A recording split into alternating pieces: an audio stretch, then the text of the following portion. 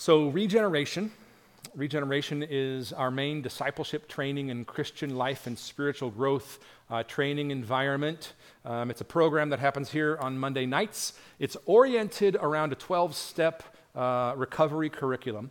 And it's a really important part of who we are as a church. In fact, I'd say that it's one of the single most important things that you can be part of here at First Christian Church. If you haven't been through it, I highly recommend it because it's not just for those who supposedly need recovery.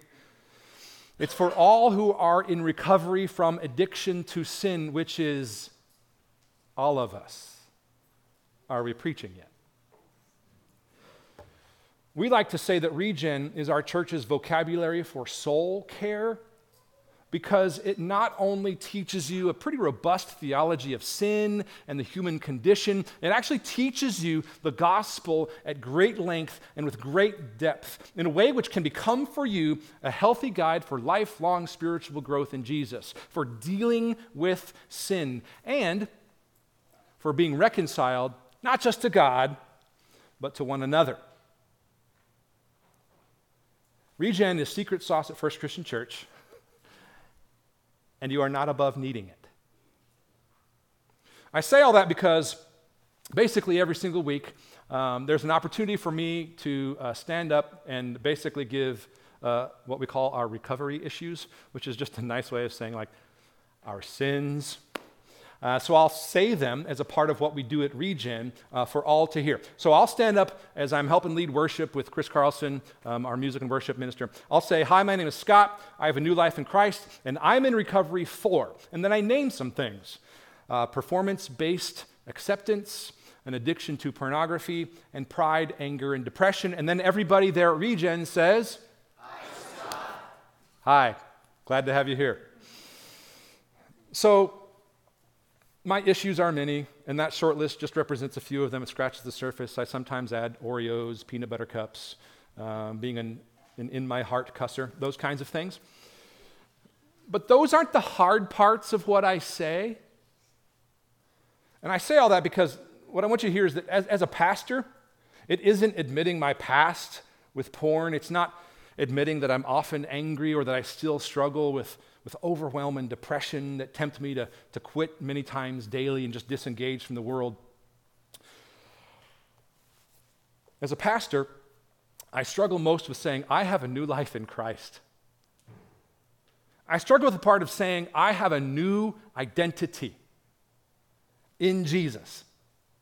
I feel like that's the part I'm worst at living from or seeing clearly or holding on to tightly or living from in my relationships with others. Now, don't get me wrong. I mean, listen, I'm super blessed. I have a superhero wife. I have wonderful children about whom I'm crazy proud. I have an amazing church I have the privilege of leading that really is all about helping people find and follow Jesus. But I can be rolling along from day to day. Nothing abnormal. Everything's fine. I'm aware I'm blessed with more than I could ever imagine, let alone deserve. And one tiny little thing happens. Just one tiny little thing happens. Or one little tiny thing is said. And boom, I am instantly defeated and spinning downward in this whirlwind of the voices of guilt and shame. Think about this. How is it that even though as Christians, we're aware, we're intellectually well aware that in Christ we have everything we could ever actually need, and yet we are constantly feeling like we never have enough?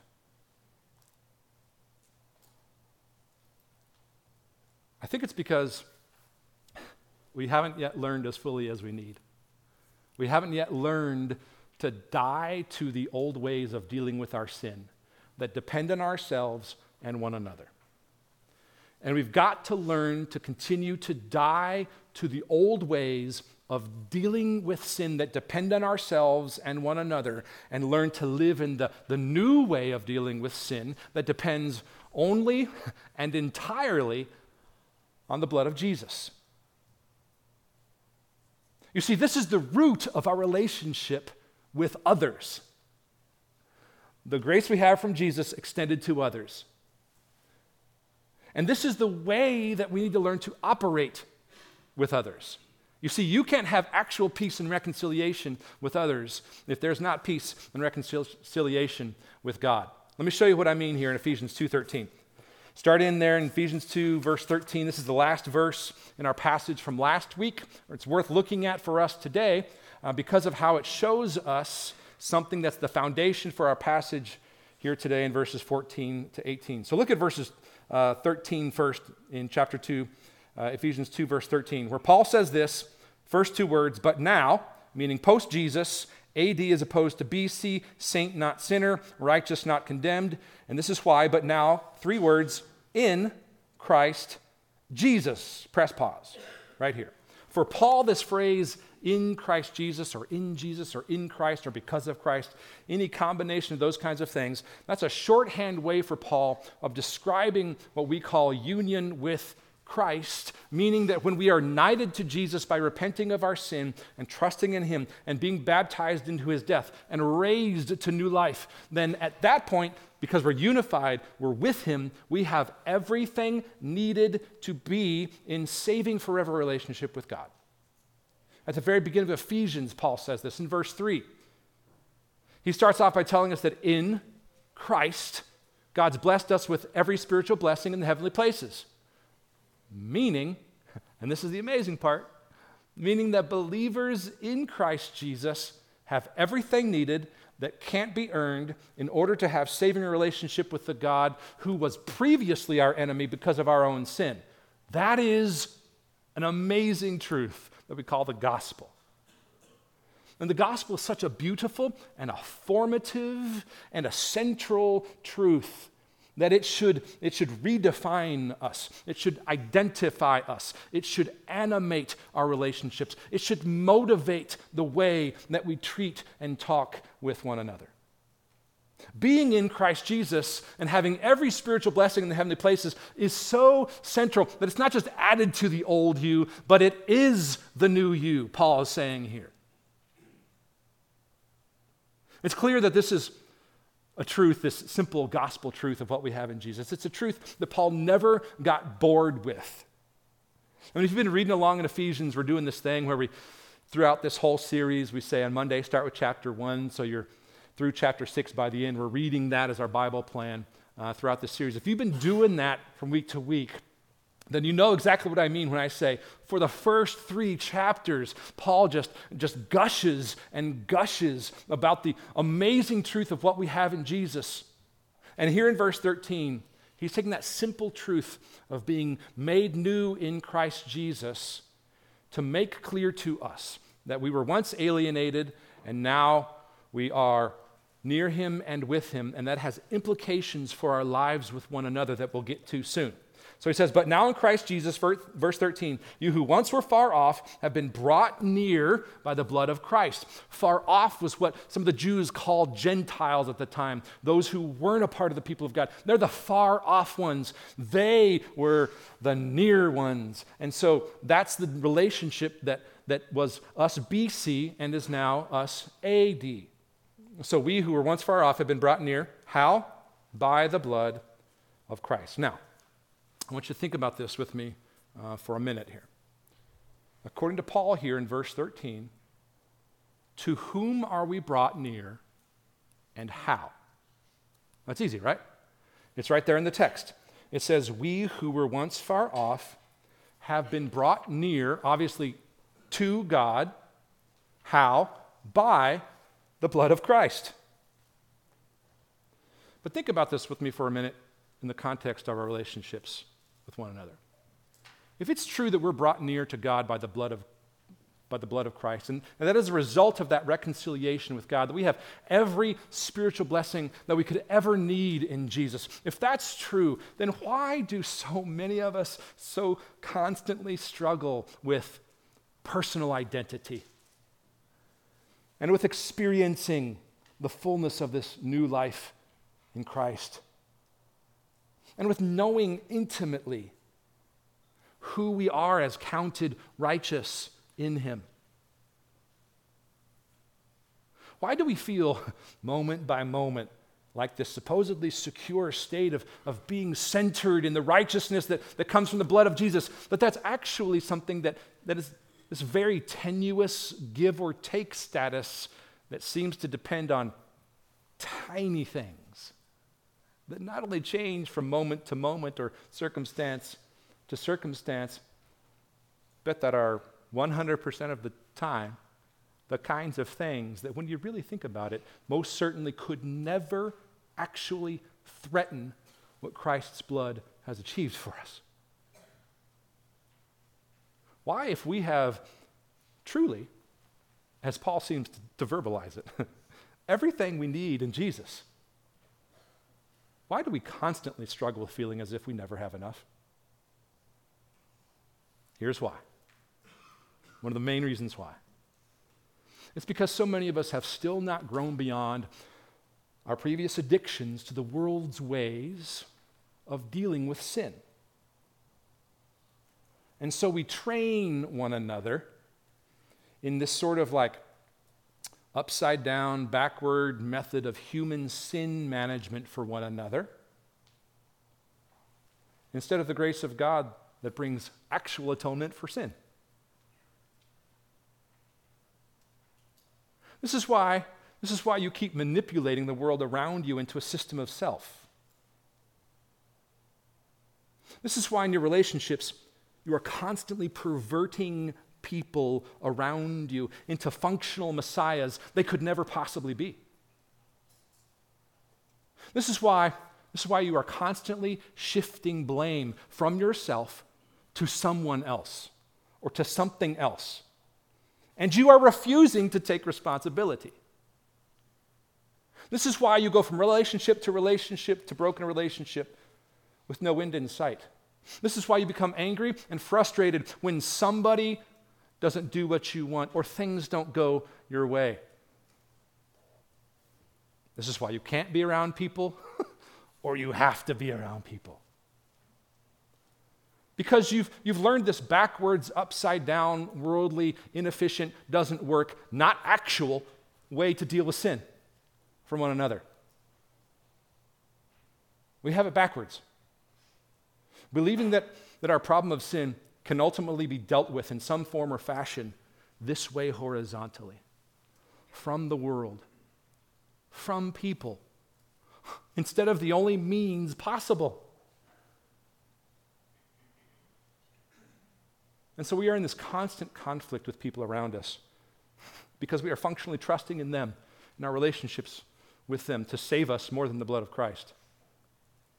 Buying into sin management for one another, systems of the world that seek peace with one another first, foremost, almost to the exclusion of the actual sin problem we have that is the conflict with one another.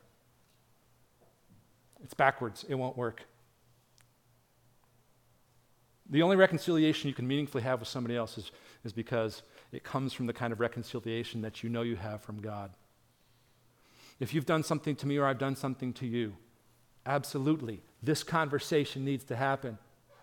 But it must come from the truth that sin before God is the real problem we all have.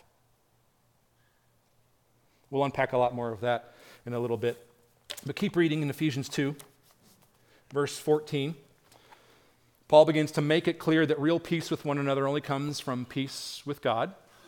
He says this, keep reading, verse 14, "For he himself is our peace." Think about this. He himself is our peace. It's not just that he brought peace or he offered peace.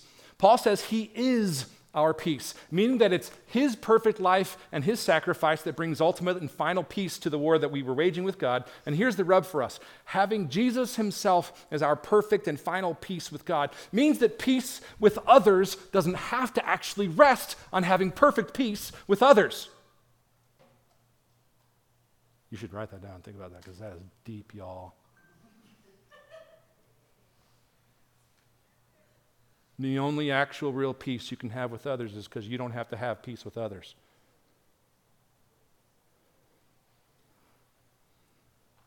The preacher told us today you shouldn't pursue peace with people. That is not what I said.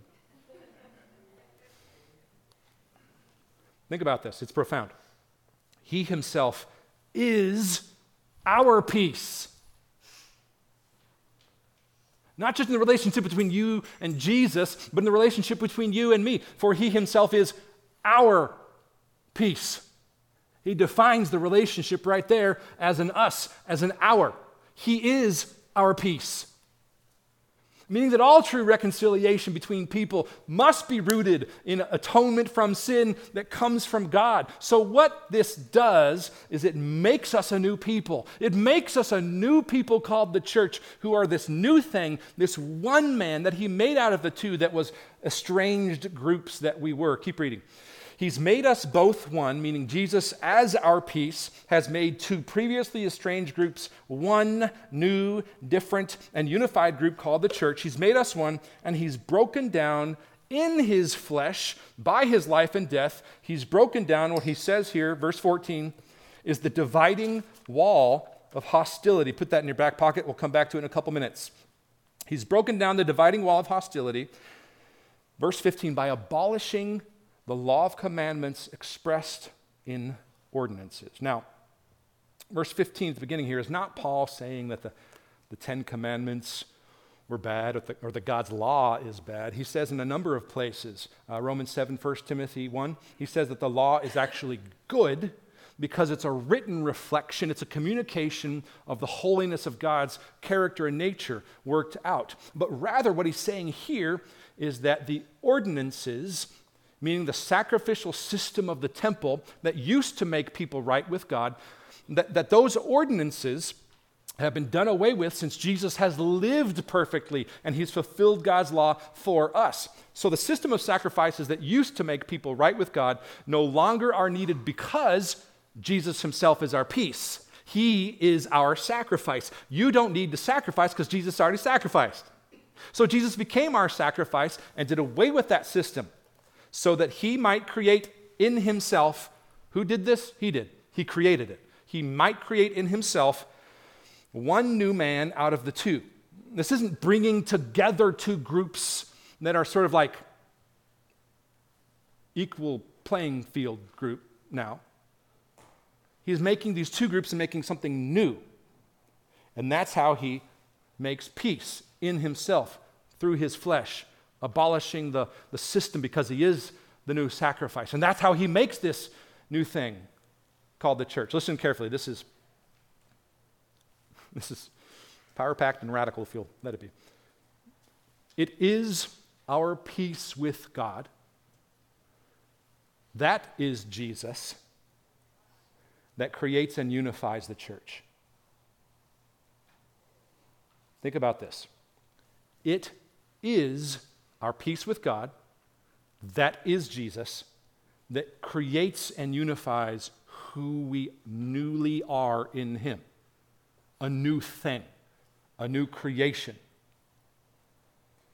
And it is this being in Christ Jesus that makes all the difference.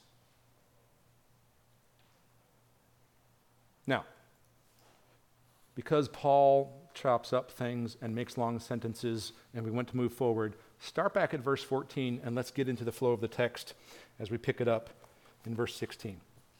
So he says, he himself is our peace, who has made us both one, Jews and Gentiles. We'll talk about that a little bit more in a bit here. He's made us both one and has broken down in his flesh, in his own body by his life and death, the dividing wall of hostility, by abolishing the law of commandments expressed in ordinances, no more sacrifices needed, that he might create in himself one new man in place of the two, thus making peace. Verse 16, and he might reconcile us both to God. Notice how, in one body. Most think this means the church, not in his physical body, since he already talked about the physical body of Jesus, so that Jesus might reconcile us both to God in one body, meaning the church, through the cross, thereby killing the hostility. Think about this. He's not just in Jesus lessening the hostility, mitigating relational frustrations, reducing tensions with one another horizontally. He says Jesus actually killed them. meaning the basis on which you have this horizontal problem with people needn't actually have life to it. If you will love what Jesus did for you in grace to you more than you love this sin management thing you're still addicted to. He didn't just lessen the hostility, he killed it. Which is why I said to have peace, you don't even have to have peace. Someone who knows what they have in Jesus has peace, even when there's no peace. He kills the hostility. Think about how radical a statement that is. How radical that says the reconciliation with God actually is. Like Jesus' atonement isn't theoretical. His blood actually saves you because he actually lived a perfect sinless life for you. And so when he did that, he made peace between you and God and became the peace for us and killed the hostility. Keep reading. He came and preached peace. Peace is used a bunch of times in this passage. He came and preached peace to you who are far off and peace to those who were near. For through him we both have access in one spirit to the Father. Meaning, the mystery that Paul will start to talk about here in Ephesians soon. The amazing truth is the mystery that Jesus didn't come just for the Old Testament people of God. He didn't come just for the Jews. It's for all the world, all the nations, not just Jews, but all the world now has access. Look at verse 18 again. Notice the Trinity here. Through Jesus, in one Spirit, to the Father. Now, this idea that all of the nations had access to God through Jesus, who is peace, was revolutionary and mind-blowing in a way at the time for Jews and Gentiles that goes very deeply into all those rooted racial and ethnic and societal and religious prejudices and barriers that have always divided people throughout history.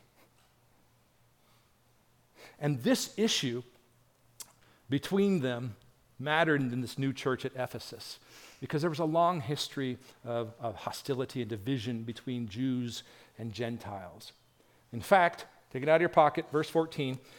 When Paul speaks of the dividing wall of hostility there in verse 14, he's not just speaking metaphorically. He was referring to, at the time, an actual wall in the Jewish temple that kept the Gentiles from entering into Jewish territory. Now, biblically, the court of the Gentiles was meant to be a place that included the nations, that included the Gentiles, so that they could come to the temple and that they could worship God. But the Jews of that day, they'd put up this sign on this wall, which is why he calls it the dividing wall of hostility. He puts up a sign. The Jews had put up a sign that had turned it, instead of a place where they were included in worship of God, they were excluded. It was a barrier from worship. This inscription on the wall said, "No foreigner may enter within the dividing wall around the sanctuary and the enclosure. Whoever is caught on himself shall he put blame for the death which will ensue."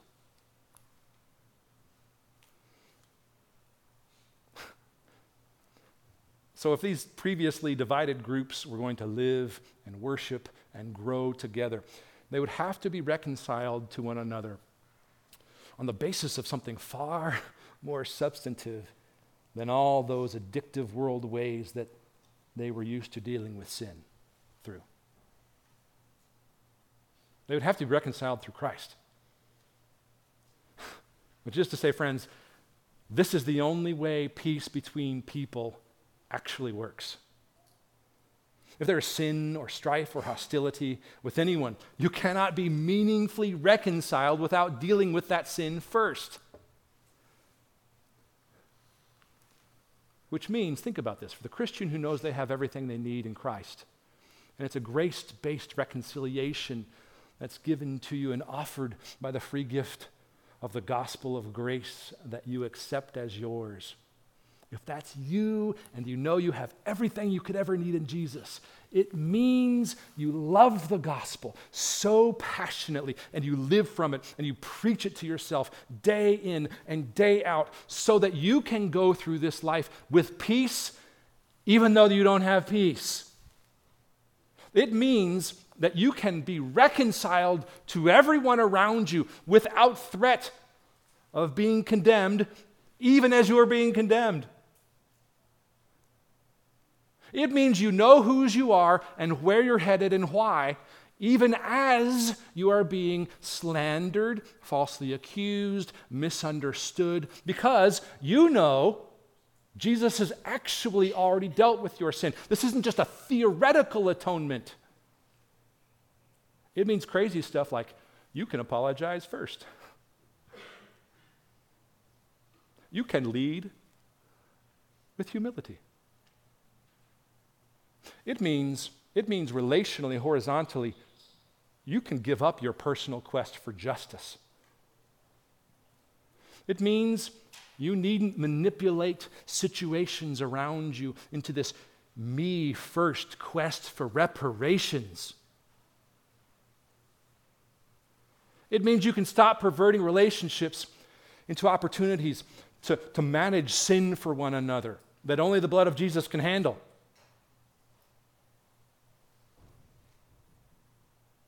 Think about this for a second. In your experience with human beings, what on earth is the crack you're smoking to think that they're trustworthy to give you something that you can have that even begins to border what you have in Jesus?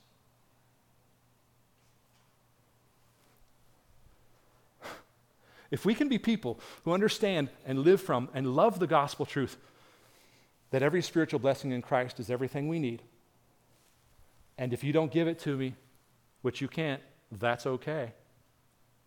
Can you imagine what we could accomplish as a group of people, this new creation called the church in Christ? Can you imagine what we could accomplish together for the sake of the lost in our community if people around us would discover that our relationships don't have to be ways for me to constantly pervert and manipulate you into a social justice quest or reparations for me fest? But they would be welcomed and not excluded to become who God made them to be. And if we were a place that lived relationally with one another in horizontal terms, from the truth that we are reconciled with God first, it would be this healthy and beautiful and flourishing community where people would become who God made them to be, where their gifts would be used. Marriages would be saved. Addicts would come to know the grace that they need to make it through another 24 hours. Kids would give their lives to serving Jesus. We would learn what God has actually done for us because of how you treat me and how I treat you. That would be amazing. That's what the church is. It's a place where what we have in Jesus is the place from which we behave, we talk, we treat one another. We extend it in ways to one another that come from the truth. That comes from the truth that we have everything we need in Jesus. And we teach that to one another instead of the old ways of dealing with sin that never worked in the first place. Let's pray, friends. Lord, forgive us for all the various ways in which we give in to the old man. We say yes to the flesh and continue to seek from relationships with one another what no human being could possibly give. So, Father, we want to give grace. We want to give mercy. We want to be people who extend your love to one another because of the confidence we have in your Son, Jesus. Knowing that we have new life that you've achieved for us and you offer to us, that we couldn't earn on our own and that we certainly didn't deserve. And so that, Lord, the way we treat one another would be in a way which makes clear that they don't deserve it, but that it comes from you. So, Father, teach us what the gospel means and how to live it relationally with one another, so that we wouldn't continue to give ourselves into poor methods of pseudo-reconciliation. That our lives wouldn't be a constant quest for reparations and justice that can't happen this side of heaven. So, Father, we give ourselves to your plan for our lives and your vision that comes from who you are and what you've done for us in Jesus. It's in his name we pray. Amen.